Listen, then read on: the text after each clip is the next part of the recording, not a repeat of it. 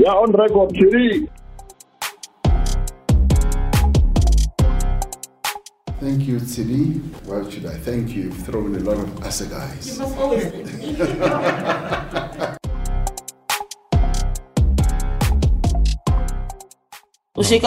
No. You are being unfair because what accountability, Tshidi? You arrested me.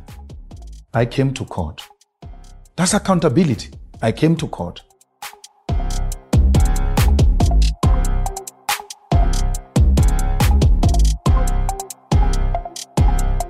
Hello, all you thugs with all your tattoos. Here's Princess Thugnificent. Welcome to Politricking with Tshidi, Madia. This is episode 3 of season 1 of a politics podcast brought to you by Eyewitness News. My name is Tshidi, Madia. So, I'm not so angry this week. I'm usually very angry and very annoyed at the state of things in this country. Not so much this week. I think I felt a little bit sad. It's been a difficult week. We have many of those. I think it's been a sad week. The passing of Ntate Don Matera, right? A person who led with love, who led with compassion, who spoke love and spoke compassion and Ubuntu into who and what we are as a nation. That's a massive loss. It's a massive legacy that we've been left with. He's always said he's trained around 800 journalists. We are lucky to have inherited his thoughts. And that's trickled down from editors we've worked with, colleagues we've worked with. So you inherit it even directly if you've never been in his presence, in my case. But incredible work, incredible artist.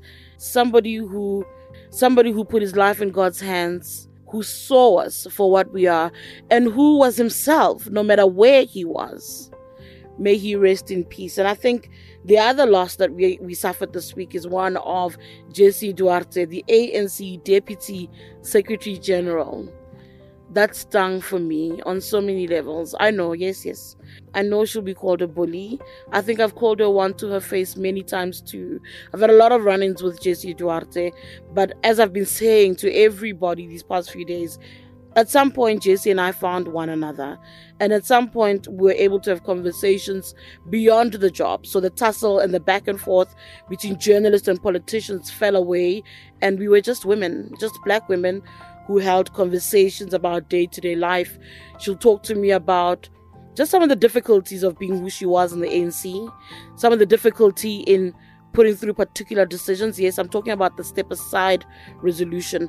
That night when she had to hand over the suspension letter and sign off on the suspension letter to an ally of hers, Ace Magashule, that he could not continue occupying the Secretary General's office. And the backlash she received from within the ANC for that, where she'd tell me about, I know they're going to troll me on social media, but more than that, I know I'm going to be harassed.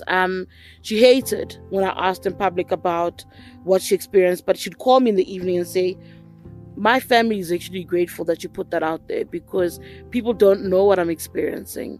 People don't know about heightened security concerns. When she was diagnosed with the cancer, she told me about it. She told me when she was starting chemotherapy. We spoke about who we understood ourselves to be to each other. And I think the saddest bit for me is we spoke about what she would do with her life after December, which was due to step down and start her life in retirement. This is a woman, as difficult as she is, who's dedicated her life to the struggle, who dedicated her life to the ANC. In fact, the run-ins we had with Jessie were because she was so fiercely protective of the ANC, even when it was at fault. And that's when often, as journalists, we saw her falter, is in the defense of her beloved ANC. What a horrible, horrible loss. It is a mammoth loss to the ANC. And I think I've heard them say it themselves, that what a difficult loss at a difficult time for the organization. And that will be felt, I think, for many months, days, and years to come still. May their souls rest in peace. I will miss Tshidi Duarte. As I said, I feel the pang, I feel the pain.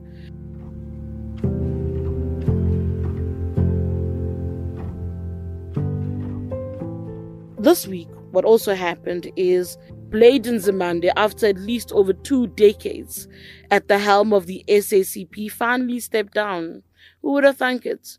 All those SACP members were begging for him to step down in 2017 and were left egg-faced when he didn't. I'm still a little bit angry because you know what, he's still chairperson. So he's kind of sort of still lingering there in the background. And there's lots of conversations about why he's still lingering. Yes, we're thinking of the government perks. Absolutely thinking about staying in ministry. And what the impact of that would be on someone like Solima Paila, who deserves the freedom to govern and to run, not govern, but to run the SACP the way he sees fit. For the longest time, we felt that he was sidelined, his strong views couldn't come out. Let's see what he does now. We caught up with the newly elected General Secretary of the SACP, Soli Mapaila, just to try and get a sense of how he's navigating his new role and what his vision for the party is. All right, so if you were paying attention to the news over the weekend, you realize that the South African Communist Party, after several years, yes, at least 2 decades, finally has a new face in terms of a new leader. Some old faces are part and parcel of the collective leadership that we've seen. But finally, according to some people, Soli Mapaila has taken his rightful place as General Secretary of the SACP. And he's joining us now just for a brief chat. Soli, the one question a lot of people are asking is what now? You know, a lot of people have been waiting for you to rise to this moment, felt that you missed this opportunity in 2017. You allowed yourself to miss the opportunity to rise in 2017. 2022, you are now elected, unopposed. Everybody's in agreement with the fact that you must rise and lead the party. What now? Well, the new task from Congress is certainly to reconnect with the masses of our people who were central to the liberation struggle of our country, working with the liberation movement at the time, headed by the ANC, which still plays a dominant role in our political system. And we're still going to work with them within the framework of the alliance to strengthen their ability to continue playing that role. Of course, in that space, the critical task is that we need to save the South African Revolution. Basically, what the ANC stood for, what was its mission, supported by the rest of the liberation movement. That's what Congress has mandated us as a strategic task to rescue. But in rescuing that is rescuing the NDR and its mission. The mission of the NDR, of course, is to liberate all our people and to create a prosperous society that is united and democratic, based on the values and the principles of non-racialism, non-sexism, and non-discriminatory posture against any form of creed or social association or prejudices. So in that regard, that mission remains critical for us, given that we still have high levels of poverty in our communities and inequalities, which is also based on the race, class, and gender dimensions. So therefore, it is a critical moment for us, and that in putting together this mission, it's a heavy mission, we also need to look into the organization of the ANC itself.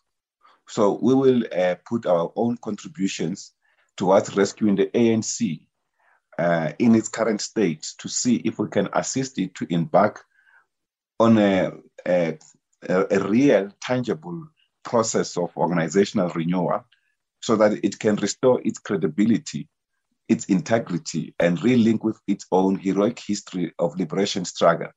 That on its own, it's a massive mission. But at the same time, we've said we cannot put all our eggs in one basket. And therefore, we need to rebuild the mission of the ANC, which was characterized as the mission of the people, by rebuilding a mass movement, in this case characterized as a powerful socialist mass movement of the workers and the poor, because these are the people that will guarantee us the ultimate victory for what the liberation struggle over the centuries has been about. So that's a task, the first key task, and therefore running from that task will then deal with policy issues that make that mission possible.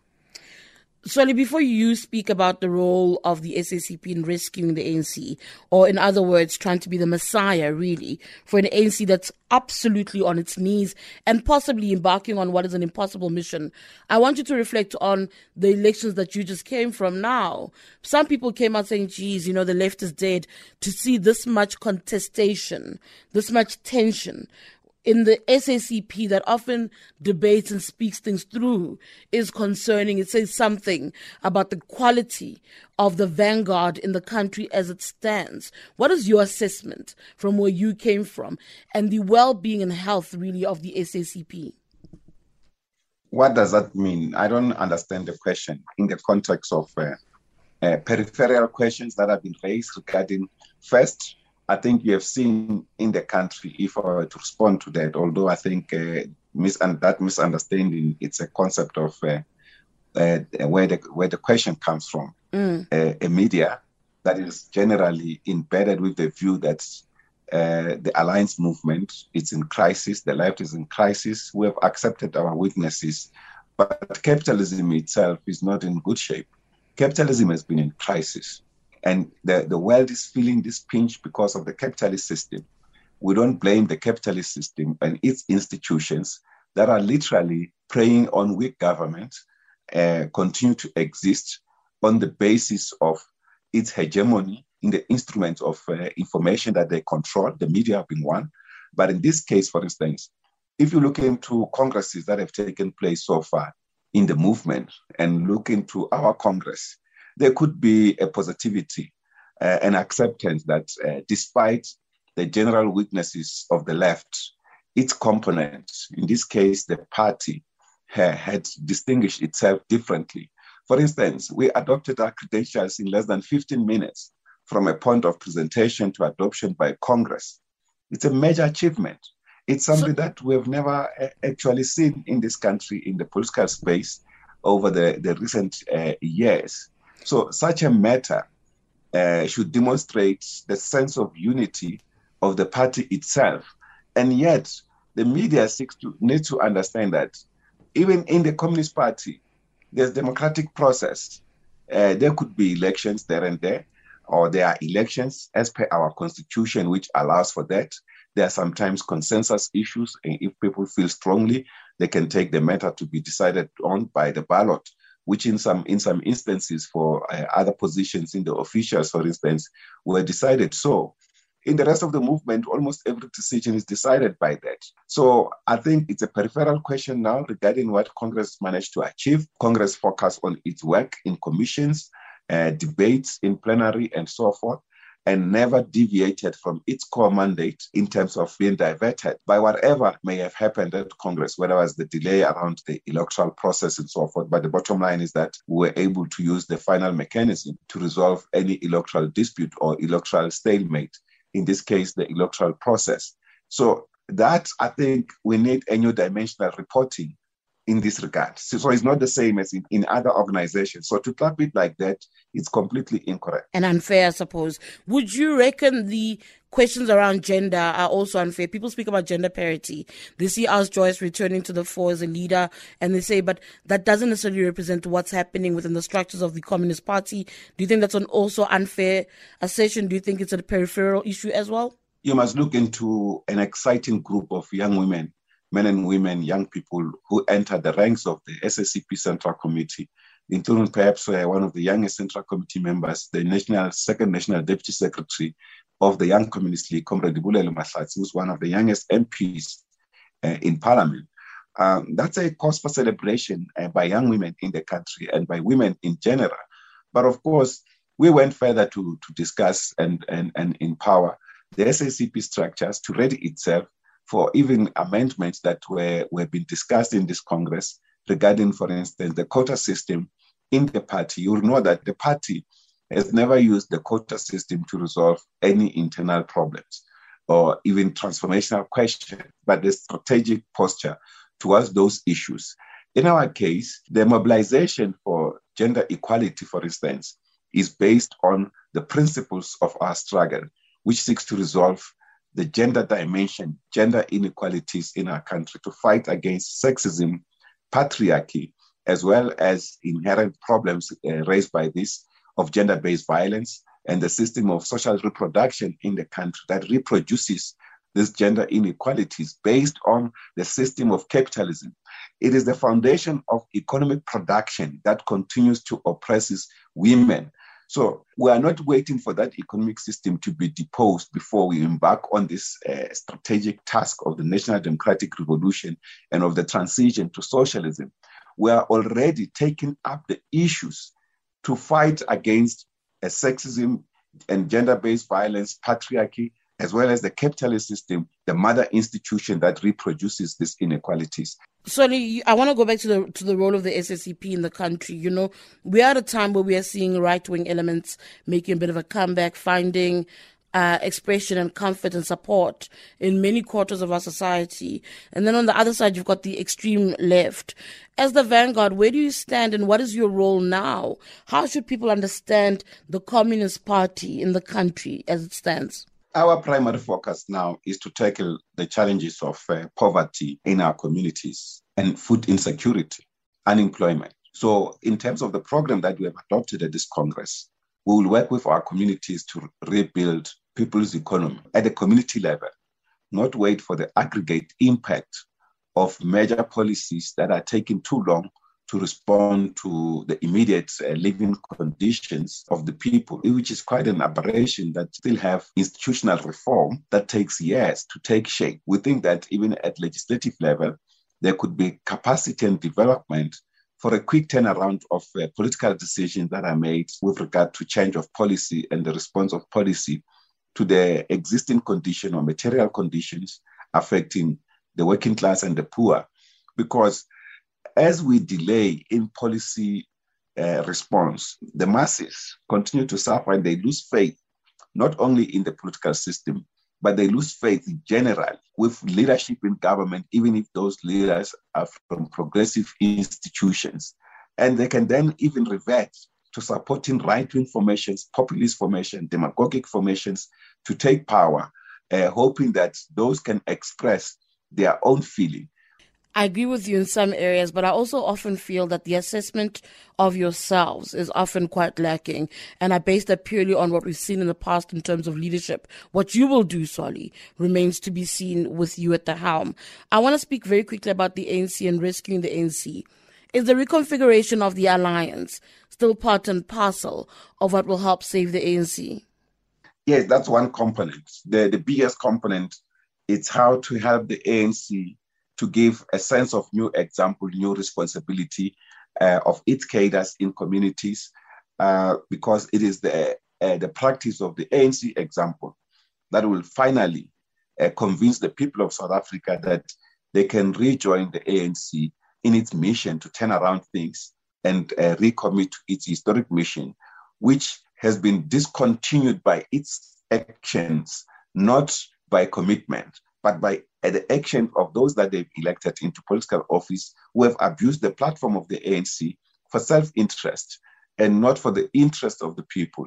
And they have used the organization for petty fights or for fights for accumulation, expressed as if these are fights for the interest of the people. That's why Congress has called for the ANC to stop this internal wrangling and internal fights, focus on renewal, focus on commitment to serve the people of this country who have mandated it overwhelmingly, rewarding its track record in the liberation struggle to do so, to lead them. And such, it must now refocus on going back to its mission of serving the people selflessly. And that's the commitment we've given ourselves, that we should try our best to help them in that regard. Of course, in doing so, if we were to help them, we cannot help them as an ally in the absence of a reconfigured alliance, where, for instance, our views may not be listened to, even if they are appropriate views, because they may not appease factional battles or in the ANC or this or that particular faction, particularly the dominant factions at any given point in time. That is why, as the SACP, we have always spoken out against any abuse, whether it's of policy, of state resources, or of state direction, based on any leading faction that it may lead the ANC at any point in time. If they deviate from the core mandate, we have pledged ourselves to continue to be that critical voice that will raise our observations and concerns and tackle them head on, irrespective of who's leading the ANC at any given time. Solly, there are those people who feel, again, you're on an impossible task, you're on an impossible mission as far as rescuing the ANC is concerned. This particular NEC has been at the helm since 2017 and has failed really to start bearing the fruits. Do you disagree or agree with that sentiment? And very quickly, you spoke about the concerns around abusing state power. Is that an observation you are making now? Do you feel that there's a dominant faction in the ANC that's currently abusing state power? Well, firstly, let me deal with the first point there, which is about this NEC that has been in power since 2017. It has been in power but factionalized. In other words, it has been divided and unable, therefore, to lead society in unison. And that has been the greatest weakness.